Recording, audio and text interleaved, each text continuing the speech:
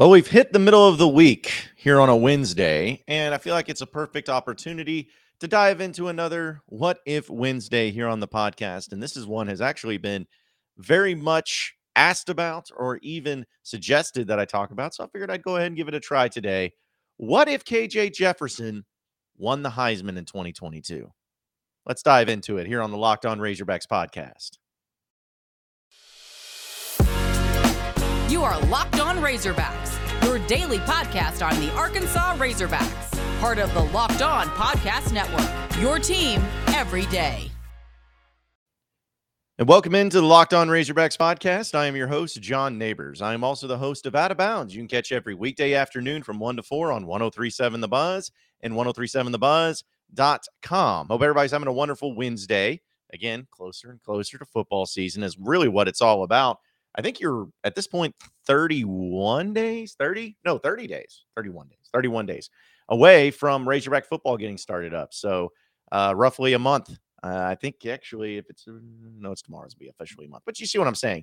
You're not too far away from football season finally starting up. And I know the excitement continues to ramp up, which this was perfectly placed for what I wanted to do on the podcast today, or at least one of the segments, because it's a What If Wednesday. And I know we already discussed what if Arkansas won the SEC championship this year. We did that with Michael Bratton of that SEC podcast. And I wanted to do this one because this is one that's pretty far-fetched, or at least unlikely, but also one that could happen if everything goes according to plan. Like, it's one of those things where it seems so far away, but it's still fun to think about. And the question that got posed was, what if KJ Jefferson won the Heisman in 2022? What would that mean? What would that look like? How would that happen? Like, just all the things coming through it. And I'll say this. KJ is absolutely a good enough athlete and a good enough quarterback to win the Heisman. That's a fact. I think he proved that last year, and I think he's going to prove it again this year based on his throwing ability, based on his passing ability, and based on his clutch gene that he has and has proven that he has. I think all of those elements is what is going to make him be possibly a contender for the Heisman once it's all said and done. But the thing is that about KJ, we'll start with what he needs to do, because it's what he needs to do, what the team needs to do. Like, those are two different things. But what he needs to do to win the Heisman is that, first off, he's got to be able to limit his mistakes similar to what he did last year. The guy only threw 4 interceptions. And honestly, other than maybe that fumble against Auburn that got picked up for a touchdown in the end zone, if he didn't really fumble it that often at all, that was even costly. So you're talking about a very, very small amount of turnovers that were caused by KJ Jefferson. I feel like that's got to be the first and foremost thing he's got to do, which I think he's capable of doing it. The next thing is that he is going to have to, because it is numbers based. Like, I'm not saying it's all about numbers, because if it was all about numbers, Hendon Hooker of Tennessee or Will Rogers would be in the Heisman Trophy talk, because they have great numbers and they put up a lot of stats. But he does have to get to a certain threshold. I think that you have to be, if you're a quarterback that's going to win the Heisman, you have to get to at least that 3,000-yard passing mark. I think if you get to that at minimum, that's going to be where people are saying, okay, it wasn't just like you were an average passer. Like, that makes you a good to great quarterback right there, putting up 3,000 yards, especially in the SEC West, through the air. I think rushing, he might have to get to 1,000 yards. And I think if he went for like 850, 900, maybe be able to work with that depending on, the touchdowns he scored, rushing touchdowns and everything. But I feel like if he led the team in rushing, was able to get to that close to that 1,000-yard mark, had, say, double-digit touchdowns on the ground, and then throw in the passing touchdowns of, say, like 25 to 30, we'll say 30, just to be on the safe side. Those would be the types of numbers that you would need to have if you were going to be a Heisman contender in general. So get to that 3,000-yard passing mark, 25 to 30 touchdown passes. Also have less than 7 interceptions. I think you'd even need less than that, but not many interceptions at all. Not many fumbles, not many turnovers. You need to have that. You need to have nearly 1,000 yards rushing, maybe double-digit touchdown runs. And also you'd have to complete at least 70% of your passes, which, again, all of those things KJ Jefferson's perfectly capable of. And I don't know if that's going to be the plan for him. I don't know if that's the route that they're going to want to go, but that at least is something that he is perfectly able to do. And then on top of that, as an individual, he needs to have that Heisman moment, which every great quarterback has usually during the season, which once again, KJ's perfectly capable. Now, what is a Heisman moment? What does that look like? Well, a few things that you can do, of course, is something like KJ did last year, where with the game on the line, he leads his team down for a touchdown to either win the game or to, go to overtime and win it that way, whatever it may be. But when the game's on the line, the ball is in your hands, you make the decisions, and you end up helping out the team in that situation. So KJ has done that last year, and I think he could do it again this year, absolutely, and maybe in some multiple occasions. That would be fine. That'd be okay. But really what would make for his Heisman moment, and this might be one of the most difficult things you would have to do, but what would make it for his Heisman moment is to do something like beat Bama. Like have a great game against Bama and beat Bama. Maybe beat them by, going down the field in a clutch situation when the game's on the line and leading Arkansas for the game-winning drive. Something like that. Have a great game against the Crimson Tide. Or maybe, be able to have some other game like a Texas A&M if they end up being really good, or an LSU, just somebody where they're a high-level, high-quality team, and KJ has a really great game against that team, national television, CBS, 2:30, like everybody's watching that game. He has that type of moment. I think that's going to make everybody like really fall through and go through and say that, hey, this guy's legitimately a Heisman contender. I think that would be enough. So he's got to be able to have the stats. He's got to be able to have the Heisman moment and everything. And on top of that, and this might be the stuff that he does have some control over, but it's going to take a joint effort. The team has to be good. Like everyone brings up, well, Tim Tebow went 9-4 and he won the Heisman. Okay, because he put up like 60 touchdowns. Like he scored 60 touchdowns. Like that was incredible. And then like RG3, people bring up him. He was at Baylor because I think they went 10-3 that year. It's like, okay, yeah, he still won double-digit games, and he did it at Baylor, and he still had ungodly numbers. Like, if you're going to have a good team and win the Heisman, you have to put up insane numbers, or at least nobody else is in the competition. So the Razorback football team is going to have to be good this year. I think you got to get to at least 10 wins. Now, let me rephrase that. I think that you have to at least win 9 regular season games. I know that the bowl game or whatever, they got to 10, but it would be on who they beat, how they beat them. 9-10 wins, I think, would be possible, but double-digit wins is always going to go a lot further. I think that's going to mean a lot more. So if KJ was able to have, and the team, because it is a team effort, get to that 10-win mark, and on top of that, have those numbers, and on top of that, have that Heisman moment, those are the things that could be encompassing for KJ Jefferson to finally be able to break through and win the Heisman. Now, I know there's a lot of other things that you got to bank on, like other players in the country, like what are they doing? How are they looking? What is Bryce Young doing in his stats? What about CJ Stroud up at Ohio State? How's he looking? What type of numbers is he putting up? Is there going to be some unknown quarterback that comes in and sets the world on fire for some random team? What about Caleb Williams at USC? Like there's going to be a lot of external stuff that Arkansas has necessarily no control over that you'll have to look at and see how those players end up playing and how they end up looking this year. But the fact of the matter is that KJ can only worry about what KJ does. Arkansas can only worry about what Arkansas does, and the rest of the chips can fall into place. But those are the things that really need to happen for KJ to really be legitimately in that discussion. And I think Arkansas and KJ Jefferson are perfectly capable of that. Now, some of you may be saying, okay, I'm going over the top.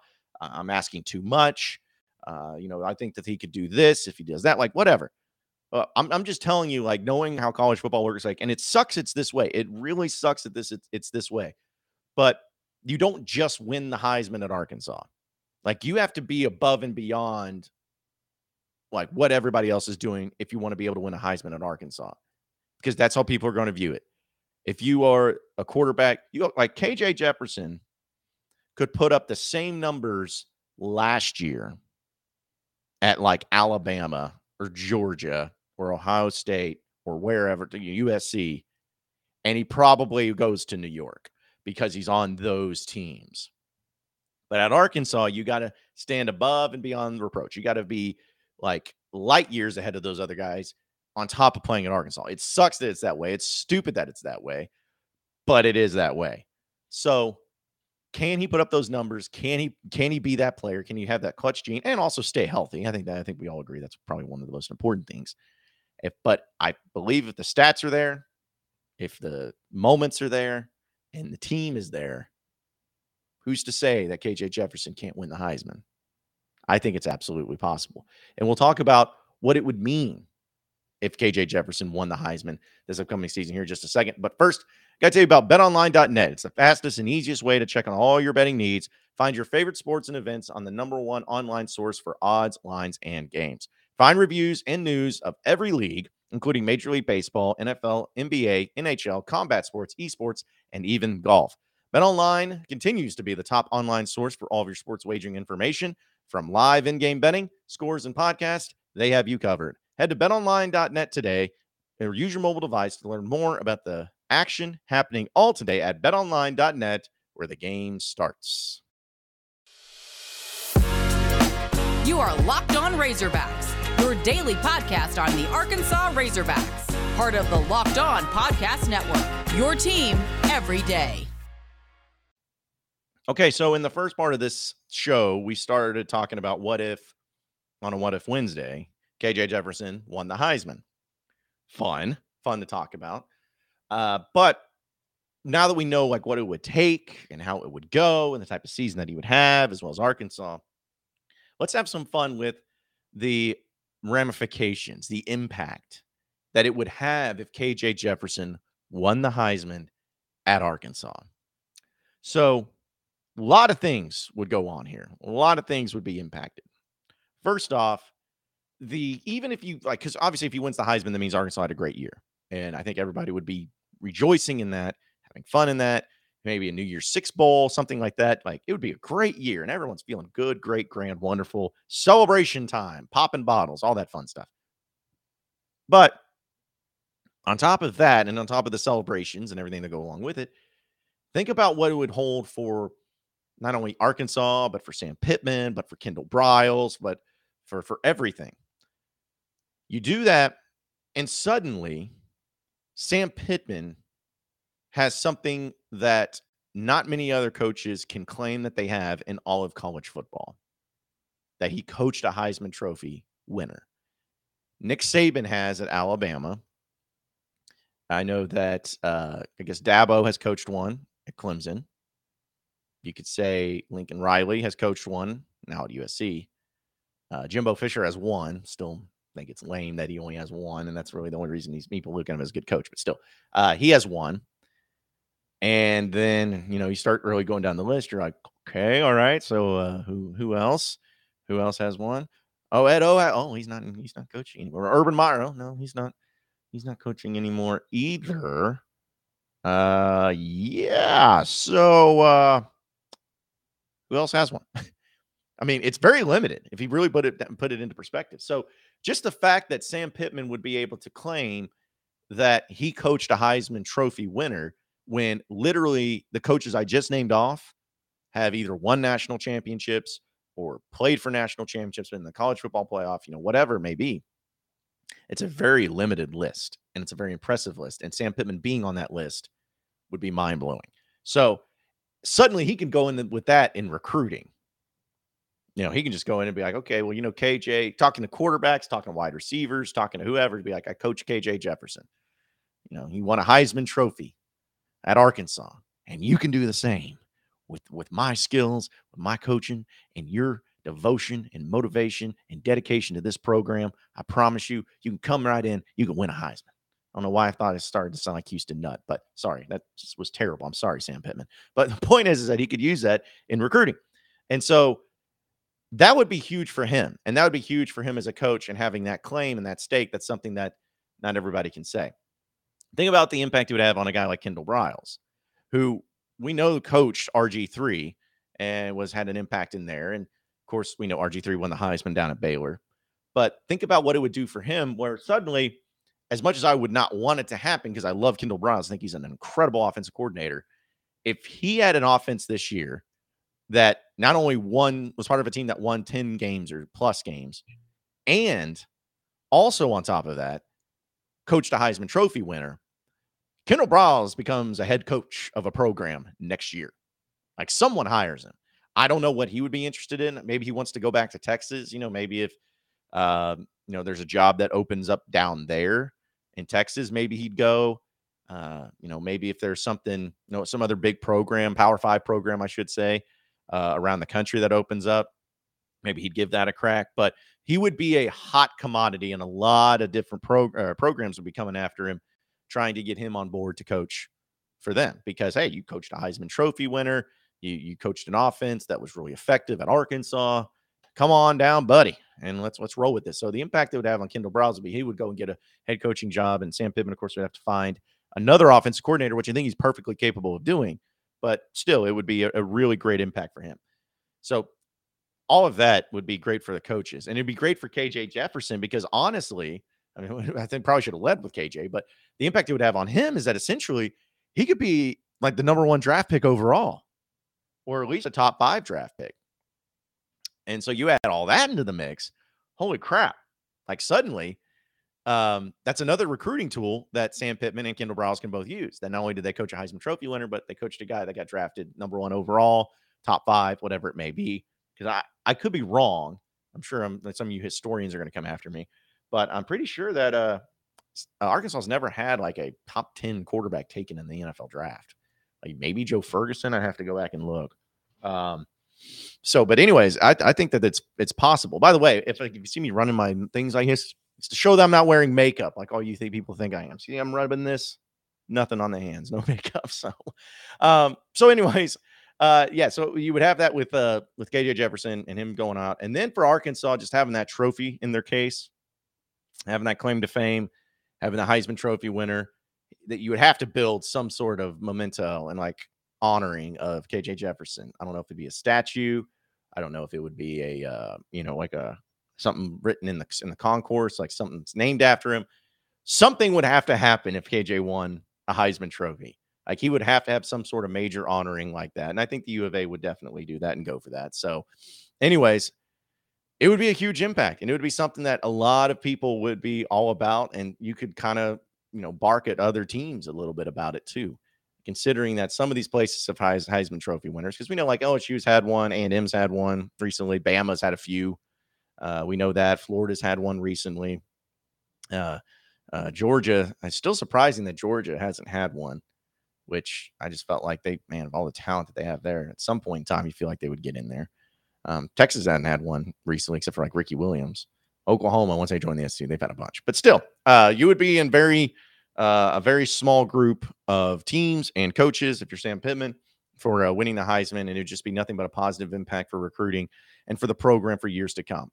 Like the ripple effects it would have and the boosts and momentum that would give Sam Pittman in this program would be second to none. And also, if Kendall Briles left, or I actually think he would, if he left to go be a head coach somewhere or something like that, Sam Pittman would have a lot of great offensive coordinators come calling saying, hey, we see that Kendall Briles and what he was able to do. We can come in there and do that too. We can come in there and be big time as well. So it would be nothing but a positive, not only for this year for Arkansas, but for many years to come if KJ Jefferson ended up winning the Heisman. We'll close up shop here on the Locked On Razorbacks podcast coming up next. So stay with us. You are Locked On Razorbacks, your daily podcast on the Arkansas Razorbacks, part of the Locked On Podcast Network, your team every day. All right, so final segment here on the Locked On Razorbacks podcast. I already talked about the makeup thing. People keep commenting that they think I wear makeup, and I don't. I do not wear makeup, I swear to you. Like, if I am not the type where if I'm like doing something that, people would be like, you're wearing makeup, then I'd be like, no, I'm not, even though I really am. Like, no, I have no shame, folks. I have a clothing optional beyond this point sign in my backdrop on my podcast. Like, I have no shame. So I'm not wearing makeup. I want to put that to rest. So many people are saying that. It's funny to me, though. Like, I don't care, but just blessed with good skin. Actually, I think it's because I bought this new webcam. It's like 4K webcam, and it is pulling out all of like the most highest of details of my face. And so that's really the only thing I can think of. So, anyways, but I appreciate you guys thinking that I'm that beautiful to where it has to be makeup. It can't be real. So that was funny. But on a more serious note, uh, this has nothing really to do with the Razorbacks, but just something for more me personally as a broadcaster. Yesterday, I guess I should say late last night, the news broke about Vin Scully, the play-by-play man for the Los Angeles Dodgers, which of course I'm wearing the Dodgers jersey today in his honor. He passed away.